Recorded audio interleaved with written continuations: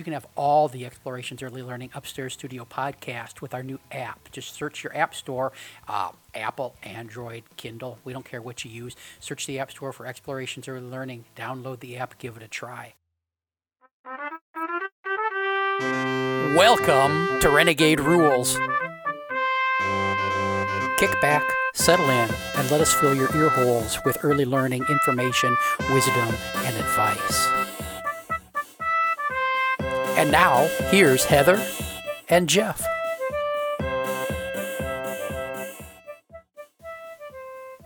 Hey, welcome back. Here's part 2 of our episode on Rough and Tumble Play with Mike. Hope you enjoy it. We've got a lot of parents that listen to the program, and most of them are at least 85% on board with the kind of renegade approaches that we talk about in the podcast. How would you suggest they talk to parents who might be a little bit more standoffish about rough and tumble play when they're sitting at the coffee shop or waiting in line after school for the kids or something? In some ways, I think it's probably true of almost all the renegade rules, but that rough and tumble play builds a sense of confidence, courage, and trust. And those are things I think we want in kids. Yeah. So that'd be, I guess, my starting point. I mean, you could also talk about it in terms of physical development. Because that's the thing. If you talk to occupational therapists, they see a lot of kids nowadays because kids don't get physical sensations. And, all the occupational therapists I talk to are, like, excited that I wrote a book about rough and tumble play. Uh-huh. It's like, it's something that helps kids develop physically in ways that our society has kind of gotten away from. An infant's often in some sort of container all the time. They're not just rolling around on their tummy or crawling. They're, in a car seat with a handle and walking, the parents carrying them around or things like that, or screen time for older kids. And it's like, no, get them moving around, which is going to mean jumping, which is going to mean tackling for a lot of kids. But it's going to help them in the long run develop physically. So I guess you could either say it's about building confidence and trust, or it's about proper physical development. Yeah. And I mean, just having parents being able to tell the other parents, here's why we think this is benefit, and that outweighs a bump or a bruise or a scratch or a scrape once in a while. Right. And the truth is, like, in terms of safety, when I delved into the research, I'm sure you have other, kids, they will get scratches and scrapes, but they aren't going to really hurt themselves much more than any other thing, The biggest danger is kids riding in cars, and that's something that pretty much most grown-ups are okay with, and that's the most dangerous thing a kid can do. Yeah, we worry about rough and tumble play, but then we've got no problem texting while we're driving down the freeway sipping a cappuccino. Right. So that sense, and we lose that sense because it's perceived risk. It's not actual risk. Well, that's another thing I wanted to ask you about, Mike. In programs, and I do in my presentations, I get into rough and tumble a fair amount. And one thing I hear from some programs is, well, we can't do rough and tumble, and parents don't want it. We'll get sued, that kind of stuff. And what's your experience with programs getting sued in relation to rough and tumble play? Yeah. First of all, I don't know of any program that's been sued for it. Exactly. And then one thing I do know too is that having a risk-benefit analysis can help. So having on file the risk, we roughhouse the benefits, and you can list the benefits I've talked about, or you can look it up in someone's book, and then the way you minimize risk is you help kids learn how to read signals. You teach them how to say stop, things like that. And then if somebody does get hurt, and you let the parents know too, right? Parent handbook or whatever, say, oh yeah, we do allow this. But I've found in terms of injuries, I've had the first kid I sent to an emergency room was washing his hands. And again, kids are developing their vestibular sense right now and their proprioceptive sense. He turned around real quick and fell and hit the back of his head on the sink. And I we couldn't get the bleeding. Maybe we should ban. Yeah, have to maybe we ban should hand ban washing. hand washing. Yeah, and so I still allow hand washing. The other kid was just at a playground, so these are one of those sanctioned, big body play things. Uh-huh. And he fell and just hit this rounded bolt that wasn't supposed to be dangerous, just right, and, cut his head open. And so the 2 emergency room visits were both from things that people are usually okay with. The rough and tumble, I've never had anything besides maybe someone's fingernail scratching someone else or, a small bruise, but not much. I mean, I think the block area, cleaning up blocks is much more dangerous, like in terms of the number of accidents I've had in the past, and like I said, hand washing and things like that. And I'll say the kid who fell in the playground, he's now 20 and works at our center and is getting his associate's degree in early childhood. Oh, that's awesome. So, I had a good time. those are the kids that, I don't know, Well, and the argument could be made that the physical skills that they are mastering in the rough and tumble play is actually keeping them more safe from things out in the world because they're more aware of where their body is in space, and they're right. And so we need to make that argument as well. Yeah, and we have to do accident reports for licensing, Mm-hmm. and so if a child does something like one of those like walks into the doorway, which does happen with 4-year-olds and 3-year-olds, as we all know. Yeah. For the correction, it says like corrective action, I will say, encourage rough and tumble play to develop proprioception. So like that's the preventative measure I'm taking is to have them do it. Excellent. Right. That's the prescription. The doctor says thou shalt rough and tumble. Right. So Mike, I was just going to say, I want to give some time for you to explain some of the bits in your book. Obviously it's celebrating rough and tumble play, but if someone buys your book, what will they get out of it to help their family or their program? Right. So I will say that I was aiming at teachers because the first section of my book is about rough and tumble play and why it's worth embracing. And I talk about sort of boy culture. So one way to think about it, when you say women have a harder time with it, if you think about how you interact with someone from a different culture, you don't have to understand, why they stand closer than you are comfortable with. You just have to know, oh yeah, in their culture they stand closer to me. So with boys, they like to roughhouse, even though I don't understand it. So, so that's one thing my book does. And then I do talk about the body and mind connection, kind of how motor development basically works, and how self-awareness and self-regulation help and nonverbal communication. But then I get into taking risk and the importance of risk. And then it goes through kind of the teacher time. So what to do in a classroom. So if I have like the art area, block area, book area, and talk about ways to include the whole body. Not necessarily always rough and tumble, but the idea that when kids sit and listen to a book, they shouldn't be sitting completely still. No grown-up does it, and it's not healthy to do that. That kids should be able to fidget around. They can stand while they're listening to a book. They can stand while they're eating. It's not about your position. It's about, obviously hanging upside down while you're chewing might not be safe. But, there's plenty you can do. And then I also talk about kind of times of the day in a typical childcare routine. I still think there's a lot in there for parents to do. And then the main thing is I really wanted a lot of photographs. So there's like 200 color photos of kids moving around. Oh, excellent. And I'm hoping that more than anything, I wanted just something where parents will flip around or teachers will flip around and say, I want a kid to smile like that. Yeah. Maybe I should allow that.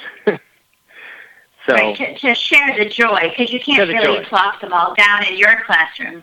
But to say, oh, look at that joy just shining through, and the trust. You can sort of see by body language the trust that's developed between the children. Right, and next week I'm shooting a video of me roughhousing with kids so that there'll be a YouTube link for people who really, because if you haven't done it, it can be a little intimidating.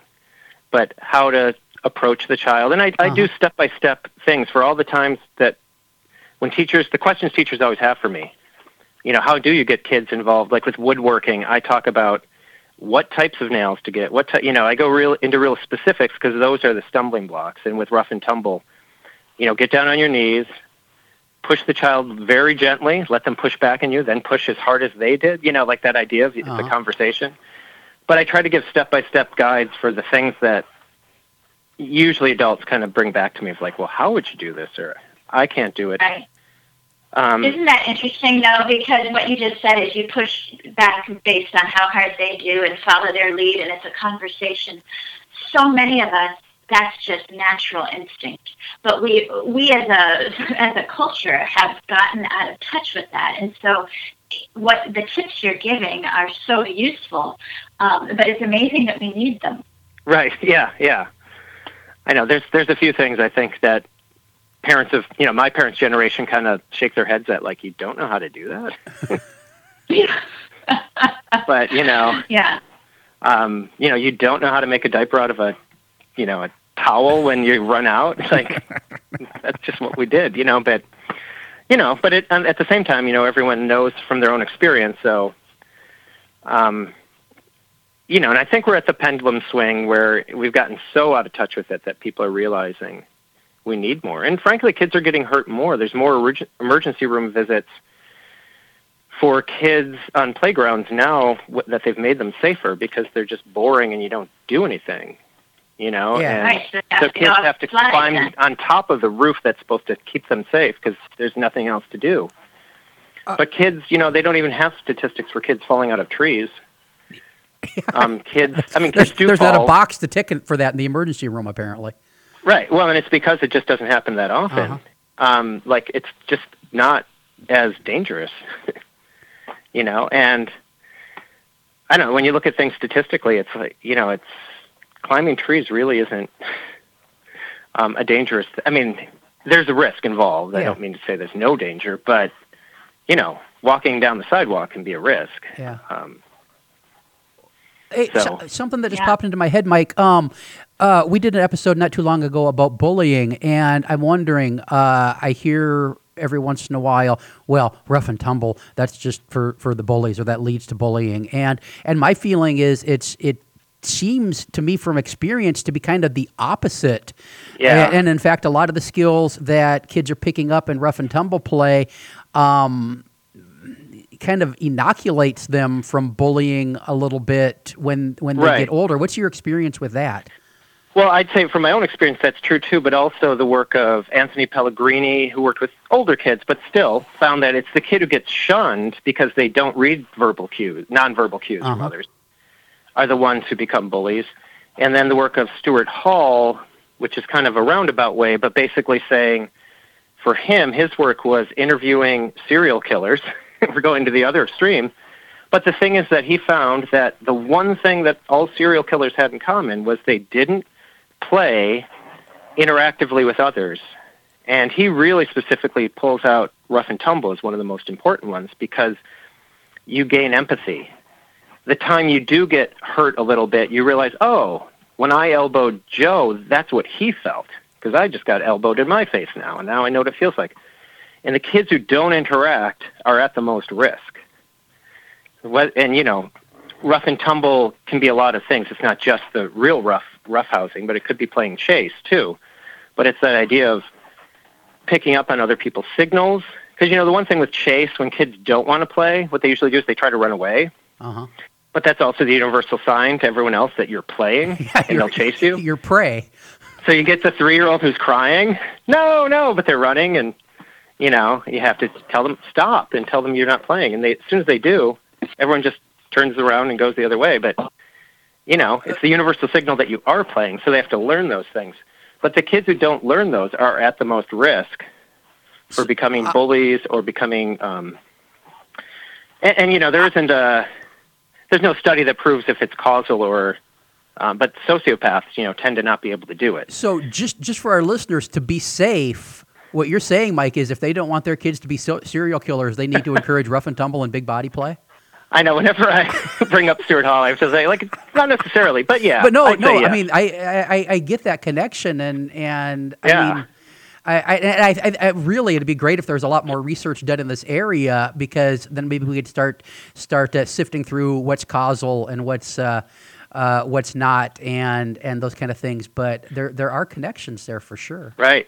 And, another big thing, one of my favorite research things was Michelle Tannock did some research about people's attitudes. And what she found was, in the group she did, that a vast majority of the parents allowed rough and tumble play in their house. Usually it was the dad doing it with the kids. But they didn't think the teacher would approve, so they never would tell the teacher. The teachers wouldn't allow it in the classroom because they were sure that parents wouldn't be okay with it.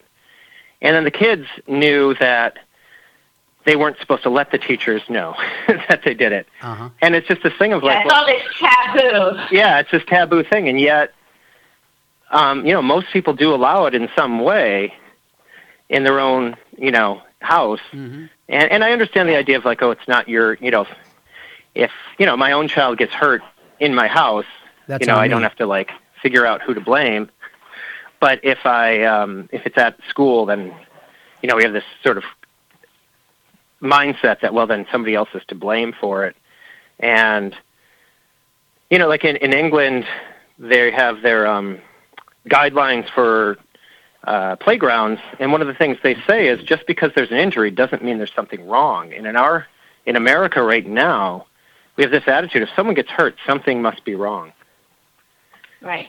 And not even to recognize the value of learning about, small hurts like that. Right. So, well, Mike, I think you have so much to share with people. Can you let listeners know more how to find you and your book, and if they're interested in having you come speak or lead a workshop, so they can know about that?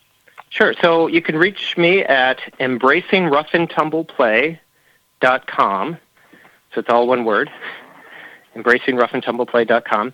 And me and a few other people just started a podcast called Teaching with the Body and Mind, which we've recorded some episodes, but I'm in the process of figuring out where to put it on the internet to get it to people. So, Mike? Well, Jeff, I was thinking I have to talk to you. Email me about that because if you're looking, I'd love to distribute and help produce and stuff. Okay, that'd be great. Yeah, so, well, it's funny because we just recorded 3 days ago. It's like, you know what, I'm going to wait, talk to Jeff, and then I'll figure out where we're going to find it. But if people go to embracingroughandtumbleplay.com, whatever developments happen will happen there. And then I also have a Facebook page, Mike Huber's Children's Books, because I was originally a children's book author. So, great. So there, and I usually try to, interconnect the two. So anything I post on the blog also goes on the Facebook page. For anybody that needs to buy the book as soon as they stop listening, or while they're listening to this, wrap up the show, where do you want us to send them to buy the book? Yeah, it's redleafpress.org. Okay. And I forgot to mention, there is a parent, companion booklet, just a 12-page booklet. So they come in packs of 25 for $25. But so if you are a provider, or if you are a parent with some friends who'd want these books too, you can get that, and it's just a real quick bullet points of why it's important, and so Excellent. Yeah, which is great because a lot of people only have time for the bullet points, but that may be all they need to start getting some kind of play in their lives. So. Yeah, and if they're a teacher who's reluctant, then they can hand those to the parents when you start allowing it. So perfect. Well, excellent. Well, thank you so much for being on the show, and you are a fellow renegade, and it's great that you're spreading the word so that more and more people are getting back to their natural human roots, especially with the kids. Yeah, and thank both of you because your work, your books and things have also made it. I always know if someone knows who Jeff Johnson is, then it's like, okay, we're halfway there. I don't have to do much convincing, but And then in Heather, all I have to do is tell people the book titles, and then I know either they get it or they don't, because they're either like, what? Climbing up a slide. But they still want to read it. Even if they don't get it, they want to read it just so they can have something to be angry about. And then Heather's so good at it, she takes those people and turns them into converts. Right. Well, it's nice because, Heather, you just have a way of making it so simple, just making it a rule. I tend to be long-winded. It's like, how do I boil it down? And then I look at your book and it's like, oh, right, that's the way you do it. So it's really handy to have that. So thank you. We're all on the course together. Yeah. Well, great to have you. Thanks so much. Bye-bye. This has been Bye. Renegade Rules. Thanks for listening. Back soon with another episode. Bye-bye. Thanks for listening. We'll be back next week with another episode. Music by Alexander Shoemaker. This has been an Explorations Early Learning Upstairs Studio production.